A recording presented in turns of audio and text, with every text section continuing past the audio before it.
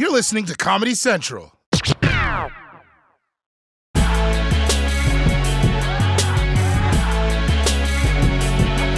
The United States Senate. It's the home of the two least intimidating street gangs. And right now, the future of the Senate is on the line in Georgia, where Republican incumbents Kelly Loeffler and David Perdue are both facing tough Democratic challenges in runoff elections. So, to give Loeffler and Perdue a boost, the GOP is pulling out its biggest gun, Donald Django Fat Trump.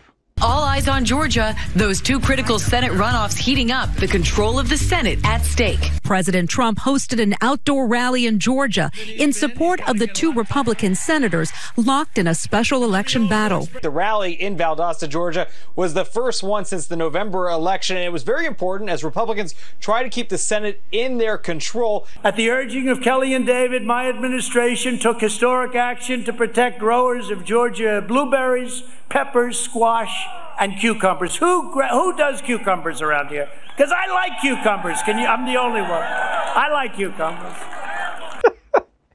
Yo, guys, Trump doesn't care anymore. I mean, like, he even cares less, but he doesn't care. He'll just say whatever pops into his mind now. Who likes cucumbers? Who likes cucumbers? I'm the only one.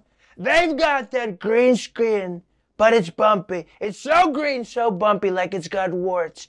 I had a wart once, but it got removed. I wanted to put it in a little jar, but they wouldn't let me. It would have been my best friend. And look, of course Trump loves cucumbers. It's no surprise. I mean, yeah, he prefers them pickled and surrounded by a Big Mac, but still, that's a cucumber. So look, clearly Donald Trump is only going to be of limited help. But the GOP senators haven't been able to help themselves much either. You see, both of them are in hot water over big stock trades that they made during the coronavirus pandemic. And at two debates yesterday, neither of them handled the issue well. First of all, Senator Perdue simply skipped his debate, leaving his opponent Jon Ossoff to debate an empty lectern, which actually put extra pressure on Ossoff, because imagine if you lost to a lectern. Like, the voters are just like, oh, I don't know. I guess I like the strong silent type. And while Loeffler did show up at her debate, after this exchange, oh, she might wish that she hadn't. Senator, should members of Congress be barred from trading stocks? Look, what's at stake here in this election is the American dream. That's what's under attack. When they attack me for a lie, a left-wing media lie, conspired with the Democrats by, this is an attack on every single Georgian who gets up every day to work hard to provide a better life for their family, who wants to live the American dream. Wow, Robot Ann Coulter nailed that. Because if you're trying to dodge a question, you just pivot to the American dream. She's got to be a role model for all the kids in Georgia. Billy, did you flush a cherry bomb down the toilet? Look, Mr. Johnson, what's at stake here is the American dream. That's what we got to be talking about. You're right, Billy. You're right. And you got to love how shady rich people always try to act like attacking them is attacking everybody. If you take away my helicopter parking spot, you're taking helicopter parking spots away from every American in this country. Now, let's be clear. Even though Georgia went narrowly for Joe Biden this year, it is still a very red state. And the Republican candidates do have an advantage. But ironically, Trump might be hurting their chances more than he helps. For Republicans looking at Georgia, there are questions now about whether the president's baseless claims of a stolen election could actually depress turnout for those really important runoffs. When the president was down here in Valdosta, in a crowd that attracted thousands of people, he told them conflicting messages. He said the election was rigged. Hey, but go out and vote January 5th for these two senators. So what message does that leave these loyal supporters of his with? It leaves many of them confused. This is exactly the kind of thing that Republicans are concerned about. They are worried that the president's message on election fraud could essentially backfire for Republicans if he convinces voters that it's not worth their time to go out and cast their ballot on January 5th because the fix is in. That's right. Because they indulged Donald Trump's bullshit claims of fraud, Republicans might have suppressed their vote so much that they could lose their Senate majority. In fact, you might say that Trump has put Republicans in quite the pickle. I like cucumbers. My man. Georgia has become what many people thought it would never, a battleground state. When you look at what has happened in Georgia, do you think that this is Georgia changing, or do you think that this is Georgia responding to Donald Trump? Georgia is changing, Trevor, as I've been saying for years now, that this is the new South. And I think the resistance that we've seen is just the resistance to the new South, and just the amazing movement building that's been done, the strategizing that's been done, the grassroots organizing that's been done. I knew we were going to be a top tier battleground state. And so I'd been telling people all along, please invest in Georgia.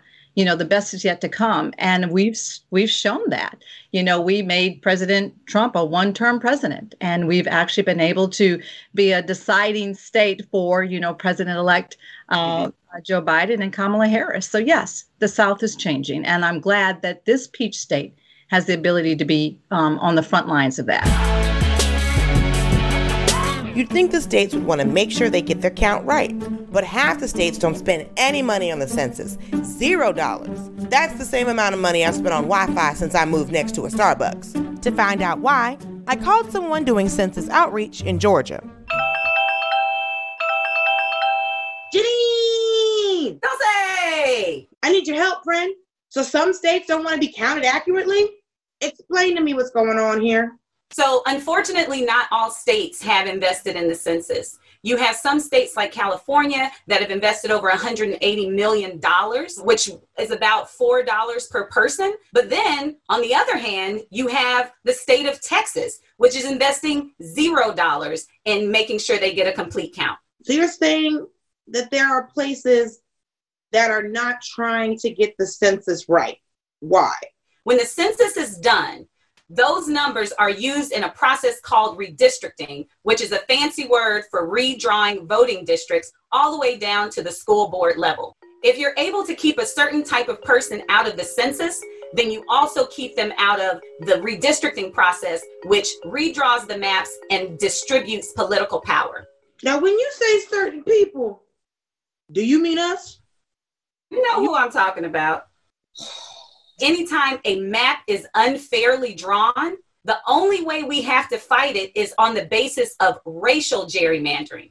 And if you don't count all the races, if you don't have the complete demographic picture, then we don't have anything to stand on to fight unfair maps. A suppressed census leads to many of the problems we are seeing today, like disparities in healthcare, education, and representation. Okay. This all sounds like it makes sense, but it also sounds like a conspiracy theory for a very good movie. Am I being paranoid? I'm not being paranoid, right? You're not being paranoid, Dulce. And we have evidence to back it up. If you remember, the Trump administration tried to add a citizenship question to the census. That's the Supreme Court shut down. They were working with the guru of gerrymandering, Thomas Hoffeller. When he died, his daughter found his hard drives, and on those hard drives, there was a study out of Texas where he found that if you added a citizenship question to the census, it would benefit the Republican Party and white voters. No conspiracy, data, straight facts. You got to work so hard to be so shady. There's one more thing that we Ma'am! If you don't complete the census and you don't answer the door, the Census Bureau uses a process called imputation. If you are a Black woman living in a place that is majority white and you don't respond to the census, then they say, hey, this person might be a white guy. You're telling me if I don't turn in the census paperwork and don't fill it out online and then don't answer the door when they come to my house because you know that I'm not answering the door, I could be a white man in the eyes of the U.S. government? Could be. The only time I want to be assumed to be white is when the cops show up. In the same way, when we talk about voter suppression, the same thing is true for census suppression. So wait, so I have to worry about police oppression, voter suppression, and census suppression too? There's too many actions. That's what they want, Dulce. They want you to be overwhelmed so that you just throw your hands in the air and say, forget it. But we can't do that. We have to fight back. To fight voter suppression, we got to fight census suppression. And that's why my sister Stacey Abrams started 2 organizations that do just that. So when you say sister, you mean like sister or like sister? We got the same mom and daddy. Your sister Stacey Abrams? Yeah. Oh, then you know firsthand how important it is to count people in the state of Georgia. It was shady how they did her. They're doing all of this to discourage us, but what we have to do is show them that we see them. We see that you are leaving certain communities out and stripping away their political power, and we can't let them win. Election season is still not over. I know. The runoff election for 2 Senate seats in Georgia is happening right now. And so is the fight over whose votes get counted. It's the perfect time to bring you another episode of America's most depressing game show. Welcome back to America's Got Suppression, the #1 game show that figures out which American has had their voting rights suppressed the most. I'm Roy Wood Jr. She's Desi Lydic. Desi, how excited are you to be here tonight? Oh, not at all, Roy. Every glimpse at America's failure to fulfill the basic principles of democracy breaks my soul a little bit more. Well, we've got 200 more episodes of this shit, so buckle up. Tonight, we are in beautiful Georgia, the only place where you can get peaches, chicken wings, and strippers all in the same building. Now, those are 3 things I have a crippling addiction to. Desi, right now, Georgia's in the midst of a runoff election for 2 Senate seats, so the voter suppression down here is just super suppressive. Our first contestant, Jonte Austin, is a Grammy-winning R&B songwriter. He's more handsome than Roy. Wait, what? And he still had to wait 11 hours in line to vote. He's worked with some of my favorites. Mariah, Mary J., Toni Braxton, Jermaine Dupri. Wait. You're into 90s R&B? Oh yeah, it's the only music I get nasty to. Jonte, why do you think you have what it takes to win AGS? Okay, well, my suppression is that I stood in line for 11 hours to cast my vote in the presidential election. Wow, 11 hours. No one should have to wear a diaper to exercise their right to vote. Well, no, I didn't have to wear a diaper. Oh, you went in your pants. I'd go straight in the diaper. Save the evidence. Am I right, Jonte? I don't know about that one. Did you ever consider walking away? No, never. My grandfather, William Harris, was in the civil rights movement, and he was beaten in Mississippi trying to register Black people to vote, and he was put in jail for a week. And to know that someone went through that just to get me my right to vote, it was never a question of, getting out of line. But why were the lines so long? I mean, did people think they were waiting on a PS5? When I finally got inside and recognized that there were only 10 working machines, that kind of gave me some clues as to why the line had been taking so long. Whereas you go to other counties and the demographics might be, let's call it different, and they have all of the machines that they need. Jonte, let's talk about the runoff. What are you most looking forward to when you go vote and wait in line for 17 hours in January? Well, I'm hoping that it won't be that long, but I'm prepared to shit my pants for democracy. True words. Let's meet our next contestant.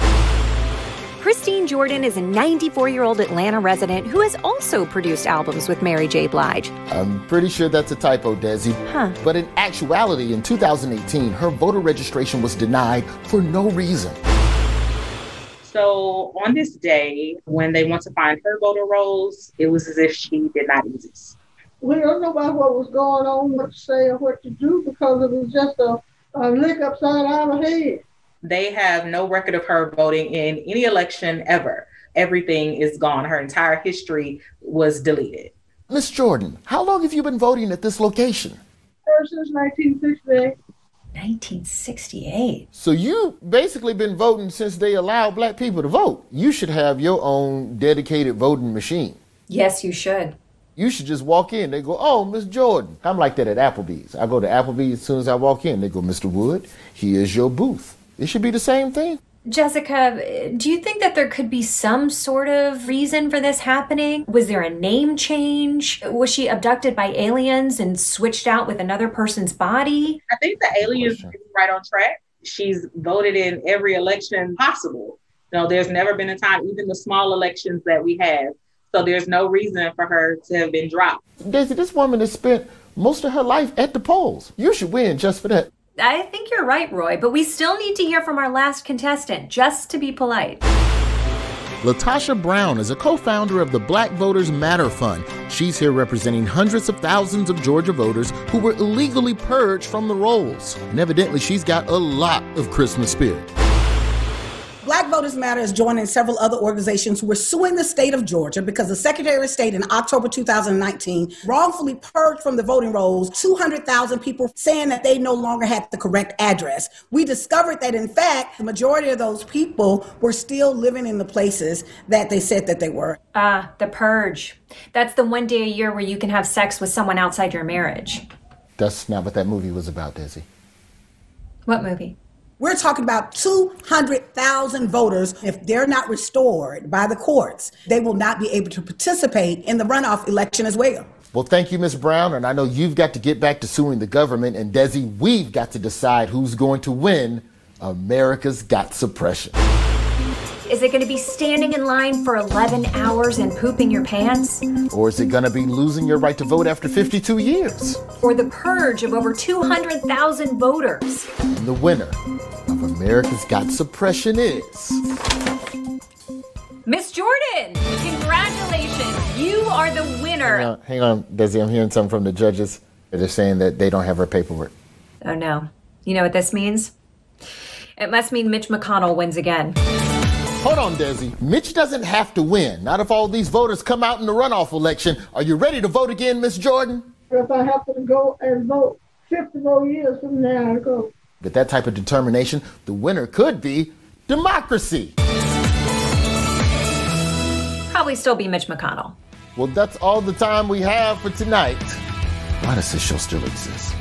I think we're in hell.